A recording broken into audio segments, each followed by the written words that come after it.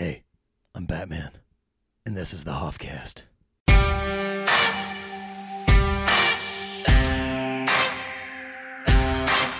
Doom bat, doom doom bat, doom bat, doom doom bat, doom bat, doom doom bat.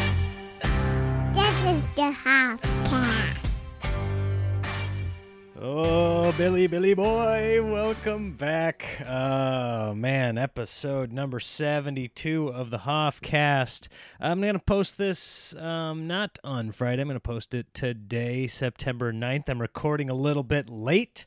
Podcasting is weird because I've been able to separate myself during live shows from my emotions and mental state. It just comes time, like they're going to announce your name on stage. You put aside any feelings you have, just time to be funny and entertain. And I got really used to doing that. And I'm not used to doing that yet with the podcast. So I'd get ready to record and I'd get mad about something, or I wouldn't feel particularly funny, and guess what? If there's not somebody, here's the difference. If there's not somebody forcing you to do it, then you say, "Oh, let me wait for more ideal circumstances." But over the course of a live show, the show's going, the ball's already rolling down the hill. When they announce my name, I have no choice. So of course I've gotten used to it. Of course I've figured out a way to have self-preservation and be funny in those moments. But when it's just me with a podcast, I'm like, well, I could start at any time, or I could not start right now, and that's also okay, probably. Then when I don't feel in the little sweet spot of entertainment, then I choose not to. And that's what I've been battling the last several days.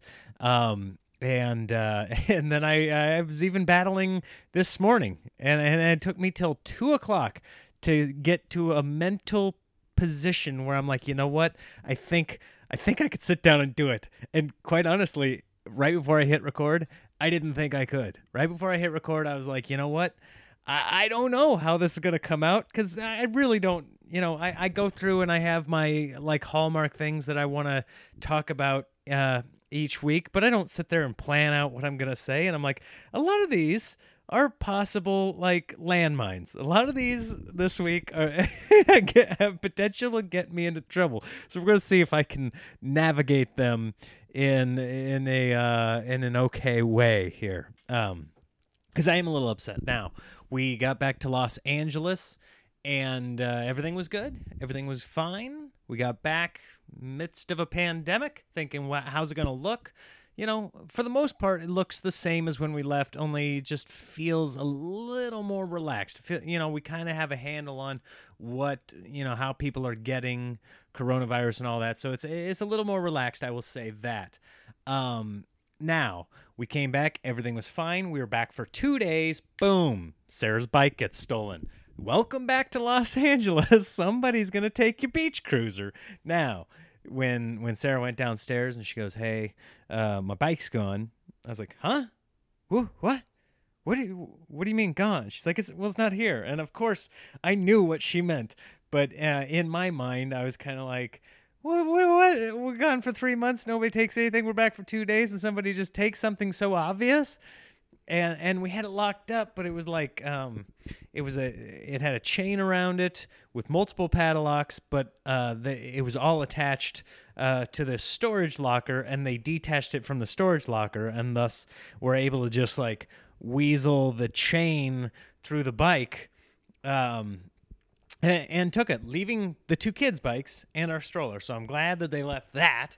But I was like, man, really? Who comes in here, has the balls to detach, because it was going to take time to detach it, time and effort, and a little bit of technical know-how. It's not like a smash and grab job. It's like they had to be like, okay, well, what if I detach this from here, then I can weasel that through here, and then yes, I will get the bike. They had to sit there and figure that out. And so she took my oldest kid. She took Indiana down, and they were going to go to the grocery store. And she called. She's like, hey, somebody took my bike. And I was like, oh, damn it. And so just out of due diligence, I was like, all right, well, I'll take you to the grocery store, drop you off, and the other kids can be in the car, and we'll just look and see if we see it. Like maybe the guy's riding around, right? And so I do that, and we're looking around, and the whole time, my middle child, Neil, he's looking out the window. He's like, where? Is that our bike? Is that our bike? And he's just pointing out every single person on a bike. I was like, no, that's not it. That's not it. I was trying to describe what the bike looked like. Okay, this is what it looks like, so this is how you'll know. And we had the way I was able to describe it to him, besides the color, was we've got what's called an Ibert, which, by the way, Hoff recommends Ibert if you got little kids and you want to take them for a bike ride. They make the kid bike seats that attach on the back, and they've got those weird pulley ones where you just drag them along behind you, and the kids just luggage back there. They've got those. The one I like the most is called an Ibert, and it's this green seat that you attach a metal bar to your front handlebars, and then you attach the seat to that metal bar, and that way they sit right in front of you, right in between your arms, and they can see everything, rather than the ones behind you where the kid's like, hey, Dad, you want to move off to the side so I can catch a glimpse of these awesome trees? No need for that, because they're right up in front, and then you can kind of talk to them and point things out. I love it. We had it with all 3 of our kids. And so even though we take off that seat and put it somewhere each time we're not riding the bike, that metal beam is still attached. So I was like, look for that metal beam. That's how you'll know, because a lot of people will have that particular beach cruiser, but not anybody else will probably have that metal beam. So look out for that. So he's looking out for that, but still he doesn't really understand. Every bike, he's like, is that our bike? Is that our bike? I think I saw a bike. I think I saw a bike. I was like, I love it. He's like, when are we going to find the bike? I was like, dude, we're not going to find the bike. We are really just out here so that I can lay my head on the pillow tonight saying, well, I tried. So we're driving around for a half hour, and then I get a text from Sarah, and she said, hey, we're done. We're checking out, so come back and get us. And as I'm doing that, as I'm going back, we go underneath the 405 at this homeless encampment, and I was like, I'll just look here. This is the last place I'll look. And I go over to the side. There's this little parking lane that you can drive slow on. And I went over and I drove slow, and right away, boom, there it is. The white wall tire of the beach cruiser. It's covered partially by this blue tarp that he'd put over it. But then there I see, oh, yep, it's the same color as our bike. And there, boom, there's the Ibert metal post that's sticking out. I was like, this son of a bitch. This dude is over here. He's a mile and a half from our place, stole my damn bike, and then just put it right there next to his tent and tried to cover it with a blue tarp. You pile of rat garbage. Normally my heart goes out to the homeless people, but in this moment I was like, screw this homeless guy. Screw whoever the hell it was that came to my home last night in the middle of the night, weaseled the bike out from a locked position. It's one thing if it were unlocked and it was just an easy thing to just nab, but this thing was locked up, and this turd farmer took it, and I was like, aha. And so I got the 2 kids in the car with me.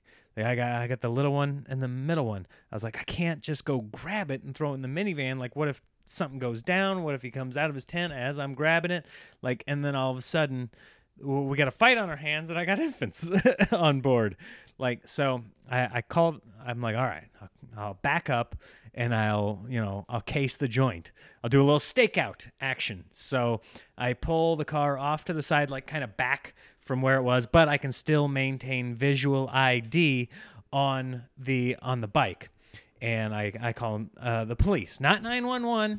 I usually call 911 each year, but this is a non-emergency. So I look up the phone number. By the way, I'd called the police earlier to report it missing. They're like, okay, well, you can go on our website and report it, fill it out, and we'll let you know. And I was like, did they ever find it? And she's like, I don't know. You can fill out a report. And I was like, well, what? I even asked. I was like, well, okay. So if they take, I imagine with all the homeless people around, bikes are getting stolen all the time. Like, where do these things normally end up? Just, are they using them? Does it go to Craigslist typically? Like, where are they going? She goes, I don't know. Fill out the report. I was like, you've been a lot of help. I appreciate it. And that's not a dig at police. That's a dig on that particular call girl. And that's what I'll call her. She was a call girl, and she wasn't doing a very good job, and she wasn't very sympathetic to my plight. I know a lot of people got things going on, but this is my particular cross to bear in that moment. So I'm like, yeah, cops aren't going to help. I'll fill out a report, but cops aren't going to help. But now I see it. So I'm like, okay, wouldn't it be nice if I could have a policeman come and get it for me, or at least, stand guard as I get it? So in case things go sideways, I'm all good. So I called. They're like, yeah, we'll send somebody over. And I wait half hour. I wait 40 minutes. Finally, I'm like, you know what? I can't wait here any longer with these kids in the back seat. And so I called my buddy, Sharky, who was I knew he lived just a couple blocks away. I was like, hey, man, you at home? He's like, what's up? I go, bike got stolen. Long story short, I found it, and I want it back. And he goes, dude, where are you? I told him where I was. He's like, I'm on my way.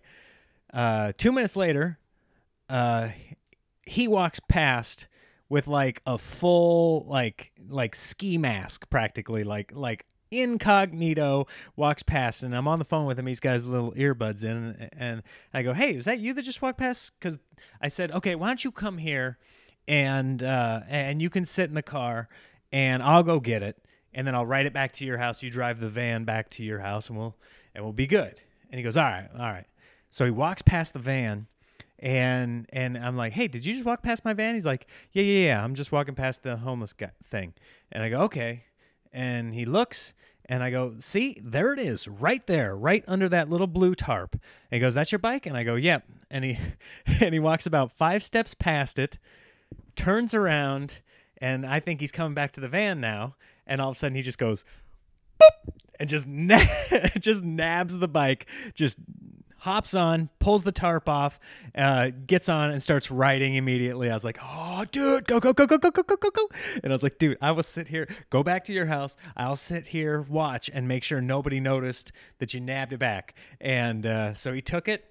Nobody came out of a tent like, hey, who stole the bike I stole? Like none of that happened, which in my mind, that's exactly what we're going to face if we involve the cops. I was like, they're going to be like, well, you can't steal that guy's property like some bat vigilante. You can't be out there like the Batman. But I am Batman. You can't do that. People don't do that. That's the movies. No, I'm Batman. You don't tell me what I can and cannot do. I'm merely dispensing street justice. It was my bike.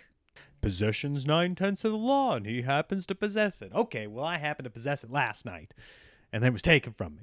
So, so my buddy grabs it, and he just whoop, and on it, gone. I wait 2-3 minutes, make sure they're not rallying the troops to go get it, and then I just start up the van, whoop, go around, and thanks, dude, you got my bike back. That's awesome. And he's just total badass in his full on ski mask, and nabbed it back. And the one weird thing about it was there was I don't know if this guy was like looking to flip it, or if he needed it for his own transportation, or sell it on the street. I don't know what. But the weird thing was everything was in good condition, except they had written in like erasable marker a phone number on the seat. And I don't know if that's their like, if they were trying to flip it on Craigslist and that phone number was like a contact or something, or what. So that was the one weird thing. And I couldn't quite read all the digits. Otherwise I would have tried calling it and seeing what the hell was going on. So we get the bike back and driving back to the house. Meanwhile, I'm texting with Sarah the whole time. I'm like, hey, found it. She's like, what? You found the bike? You got to be kidding me. I was like, yeah, I know, right? I can't believe this happened. Like needle in a haystack in all of Los Angeles, anywhere that bike can be, I find it 1.5 miles away. Like, holy crap. Can you believe it? and and she could not. And I was like, just wait there at the grocery store. I don't want to like leave it, and then all of a sudden it it gets taken for a joyride or gets sold out from under my nose in the half hour it takes me to do what I need to do. So so we get the bike back, and where the hell yeah. Then all of a sudden I get a call from the police. They're like, hey, where are you? The police are there. And I'm like, well, okay, don't get shitty with me, all right? You're an hour late, all right? Like, I understand you got important things, but when you say, hey, hold on, we'll send a cruiser, I don't think that means an hour later, okay? Plus, I got kids in the car, so I just didn't have the time to wait. So I was like, all right, hang tight, I'll come back. So I drive back and go to inspect, and now I'm like looking out my window right now. I'm hyper vigilant about the people that come into our into our apartment complex. Like, you here for my bike? And so I go back and I talk to the cops, and first of all, they're on the wrong side of the street. So I go over there and they're like, where is it? And I was like, oh, it was over there. And they're like, that's Culver City. Couldn't even do anything. And I was like, well, okay, a lot of good you guys are. Like, you can't cross the street for justice. You couldn't have watched me from across the street. Like, come on, man. Like, that's so stupid. And I wanted to say something, some kind of fun, trite thing like they do in the movies. Like, don't give me this juris my diction crap. But I said, it doesn't matter. I got it. Like, I had a buddy came over and helped me get it. This is how I knew it was my bike. And they're like, oh, good. It's all done. First of all, I thought they might give me hell. Like, you can't just snatch and grab it back. Like, we don't know whose is whose. And now the last person, the only thing we know is you're admitting to taking this homeless person's bike. Like, I thought maybe I was going to take a little bit of hell for that. But they didn't say anything. They're like, oh, okay, good. Because I'm surprised you got it. I was like, yeah, well, what are you going to do with homeless people in this city have become a humongous problem. Like, it's become this huge thing. And I heard that it was because the city of Los Angeles got sued because police officers were like moving homeless people's things, and it's considered personal property, even if it's on the street in a public area and you can't move it. So now they can't move it, and so they can't move it. They can't move the homeless guy, so they're just setting up shop, and they're like these tent cities. It used to be just downtown Los Angeles that these problems were happening, and everybody kind of knew, like, oof, it's a nightmare downtown, but it was all in that one spot, and now it's spread out all over Los Angeles. It's not like every street corner has it, but it's every couple of miles you see a pretty significant buildup of tent cities where homeless people are. And now Los Angeles put bathrooms there. I sat there and I watched the whole thing for the 45 minutes I sat there. The LA has put up bathrooms for the homeless people, which is good and bad, right? Like, yeah, it's good that they're not just crapping on the street, but at the same time it's like, well, now you're just you're endorsing all of this. Like, yeah, it's good that they can do that and they can wash their hands, but this is like, don't you see you're standing too close to a meat grinder, and you keep getting your hand caught in it, and instead of like moving away from the meat grinder, you just keep putting Band-Aids on your fingers as they get chopped up. Like, come on. Like, solve the first problem rather than trying to put a like small little fix on this humongous thing that you've created. That's just my 2 cents. I guess that's too logical for the government to get involved in. But homeless people are just taking over the place. And, don't get me wrong. I drive around the streets, I get a bit of a superiority complex. Like, it's not hard to feel good about yourself when, every couple of miles you see another homeless encampment. You're like, well, at least that's not me. Like, at least we still have a roof over our heads and we don't have to crap in this porta potty that's been set up free of charge. Like, I guess I'm paying for mine and theirs is free, so who's the sucker here? but comparatively, I'm killing it, right? Comparatively, I'm crushing Los Angeles. Look at all these people that couldn't hack it, and there they are. Or they found the ultimate hack. I don't know. I wouldn't want my kids on the street. not because I'd be worried for them, but I mean, I just hate to apologize every 10 seconds to my homeless cohorts. Like, I'm sorry. Yeah, he was freaking out last night in his sleep and he just screamed for 2 hours. Sorry about that. Well, tell your kid to keep it down, please. Don't like listening to it. Try to get some shut-eye over here. It's bad enough we got to deal with all this traffic driving by every 10 seconds. Then I got to deal with your kids screaming bloody murder. Get it together. I don't want to be the guy that other homeless guys tell it to get together. Oh, man. Somehow this podcast has put me in a better mood. I was kind of in a bad mood going in. And now that I'm saying I was in a bad mood, I'm reminding myself of what I was pissed about, and it's bringing it back up. But I've been a little stressed, and I think everybody's a little stressed right now. Got everybody's been indoors a little too long, shut down a little too long, but I'm getting a little bit stressed. There are multiple reasons, and one of them is not performing live shows, but I do have to perform a live show in October. I am officiating my sister-in-law's wedding. I've never done that before, but now I am a man of the cloth, okay? That's right, Doom Bippers. Your boy is going to get certified online. I am going to marry people. And, I think they asked me because they thought, oh, it'll be fun. Nick's not scared of public speaking. He'll make it light and easy, and it'll be kind of fun that somebody that we know and love, is a part of that. And I'm flattered, right? I'm flattered that they would think of me in that way and allow me to do that for them. But I did get myself in a little bit of trouble last week because their whole side of the family is on a family text, and I'm part of that. And, they were all making wedding plans, and there was a little bit of heated discussion. And I popped off with an inappropriate joke over family text. And I knew, the in-laws were on that family text, but I thought, well, that's kind of the fun of it too. If I make this inappropriate joke and I know they're on there, like, they'll be cool with it. And I put it out there, and they were not cool with it. My mother-in-law was. My father-in-law did not see the humor in it. I was like, maybe I shouldn't have said it, but it's still kind of funny, right? And he's like, no, not funny. How dare you? I was like, oh, damn it. And then he brought up, like, you're supposed to be marrying my daughter. Like, you better not make it one of your comedy routines. And now I'm looking at it going, well, I was going to crack some jokes, and that's kind of what they asked me to do. They're like, and you can make it funny, like everybody's looking forward to it. And I was like, okay, cool.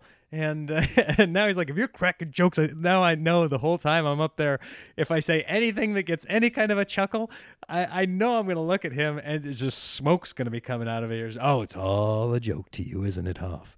It's all fun and games. This is what you chose to do with my little girl, my angel's special day. You heathen. And don't get me wrong. He's a cool guy, and he'll get over it, but he was pretty pissed in the moment. And I understand. I just wish it had been taken as the joke that it was meant to be, and not taken in such a personal light. But I got to do this. I got to do this marriage, and I was writing. I've got plenty of marriage material, but I don't want to like cart out the old tired stuff for this special occasion. I wanted to write some fresh, hot take, and I also told him, and I was sort of joking, but it's gotten more and more serious that I'm going to put him through marriage counseling with me. That's something I had to endure before I got married. Through our church, we had to go to marriage counseling. I was like, you know what? I'll do. You guys should, go through marriage counseling with me. I can kind of like guide you through the pitfalls. Not that I'm some sort of expert, by no means. In fact, I just got into an argument today with my betrothed. My beautiful bride and I went toe to toe. And that's part of the reason I was pissed before this podcast. But I was like, you know what? I could probably shed some light. And I was kind of like, you know what? I should give them some pointers and tips and call it marriage counseling. Because, years from now, if, heaven forbid, they were, if it didn't work out, if they were to get a divorce or something, I'd kind of blame myself. And I know it's not really reasonable to expect that I can just go up there and talk for 15 minutes and everything's going to be hunky-dory for the next 50 years. But I would feel somewhat to blame, especially if I had the opportunity to try and like shove them off down the right path. Then I have some sort of civic and personal responsibility to do so. So I was making my list of what I was going to talk to them about, and it was weird because the thing I really wanted to tell them, and it kind of went through my head over and over again, is I don't know. I don't consider really divorce an option. There are a couple of things that could happen in my marriage that would be unforgivable, right? A couple things, not many, but a couple that I would be like, if she ever tried to kill me, I'd be like, you know what? I'm probably not going to stick around to take a second pass at this attempt. I might move on down the road. That's kind of an unforgivable thing. And, probably, I don't know what else would be there. There could be a handful of things that she could do that would cause me to leave. Other than that, I'm like, you know what? I'm going down with the ship. That's kind of how I look at marriage. It's like, yeah, there are going to be good days, there are going to be bad days, and there's going to be a whole lot of just mediocre days. That's what it is. And you hope that the good outweigh the bad, right? You hope that at the end of your life, you're like 51% good decision. That's what I'm going with. It was a 51er, so there you go. The coin flipped up heads, and it worked out. If you are, here's what I'll say. I don't think you should get married unless you're comfortable calling marriage a death pact. Because that's, to me, that's what it is. Marriage is a death pact that you're just like, you know what? I'm locked in here, and things might, turn horrible, but I'm in it. I'm in it for life. Like, if you don't look at it as like looking at their spouse up there when you're up there saying your vows, if you're not looking at them thinking, I will die with you, okay? Regardless of what the next 50 years bring, aside from those few caveats that I've brought up, regardless of that, I will be there to watch you die, or you will watch me die, or we'll die in the same car together as it careens off a cliff holding hands. Like, that's how this is going to go down, okay? Like, they have those, I had to look up, like, what are they supposed to say? Like, in sickness and in health and all that garbage. Like, sickness and in health? How about happiness and rage? That's what it really, that needs to be in there. And maybe I'll put it in this October. Maybe I'll add happiness and rage because, listen, it's not all about these big things. It's all about the middle crap that people finally get fed up with, and they're like, I can't live with this anymore. Well, guess what? You promised in front of all your friends and family, you promised you would, okay? If you had said up there, listen, I'll probably stick with you, but if I get fed up, I'll leave. There's no romance in that. There's no romance there, and now people are like, you know what? I'm sorry I gave you that toaster. You don't deserve that toaster. I'm sorry that I sprung for the 4-slot toaster. Should have just given you a plastic little 2-slotter, okay? Because that's the kind of marriage that says it's a 2-slot toaster marriage. And I'm not springing for the nice one at Sharper Image. You're getting Target brand. You're getting, you know what? You're getting Shopko, Kmart brand. If they ever hear this, they'll never hire me for anything. Yeah. Oof. I don't know. We've reached that. That's the anger in me. Is we've reached this not breaking point, because I already told you I'll bend all the way. I'll do a what do they call it? Where it's not a clean break, but it's not a hairline fracture. It's not a clean break. It's like a green stem fracture or something like that, where it's like snapping a green tree branch where you can't crack it completely in half. It just kind of like splinters a little bit but stays together. That's our marriage. And I think having the kid on Zoom class and having the other two go through their respective nightmare stages that they're going through, and just little things like my wife and I are nitpicking at each other for, and we'll get through it. But I'm just like, oh boy, and it's really, really hard to not say something that you're going to regret or to just walk away. It's almost impossible, by the way, to walk away in an apartment of this size. Like, you can't really, and you can't just keep storming outside. Like, where the hell are you going to go? It's really hot out there, and there's a pandemic out there. So you just like storm off and walk 10 feet to the side. You're like, really mad. And you walk away because you don't want to say anything you're going to regret. You don't want to say anything that you can't take back. And I know me. If I'm mad, I'm going to say it. Okay? I'm going to say it with the expectation that you could be forgiven. Like, it's better to say it and ask for forgiveness than to get permission to say whatever the saying is. Like, I'm going to say something that I'm going to regret. So instead, I walk away. And sometimes that works. But sometimes she's like, nope, you're not getting away from me. And she follows me, and I'm like, don't corner me.